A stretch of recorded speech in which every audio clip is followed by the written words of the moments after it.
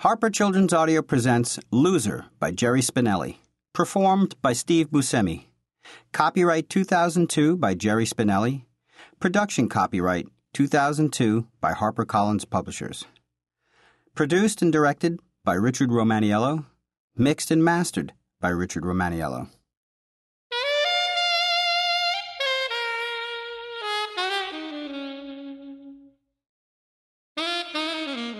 Chapter 1. You grow up. You grow up with a kid, but you never really notice him. He's just there on the street, the playground, the neighborhood. He's part of the scenery, like the parked cars and the green plastic cans on trash day. You pass through school, first grade, second grade, there he is, going along with you. You're not friends, you're not enemies. You just cross paths now and then.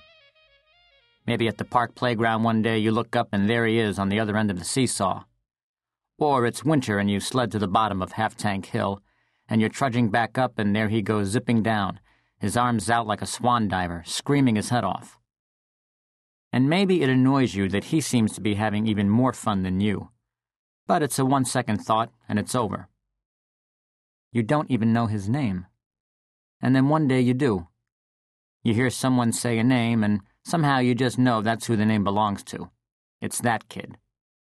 Zinkoff.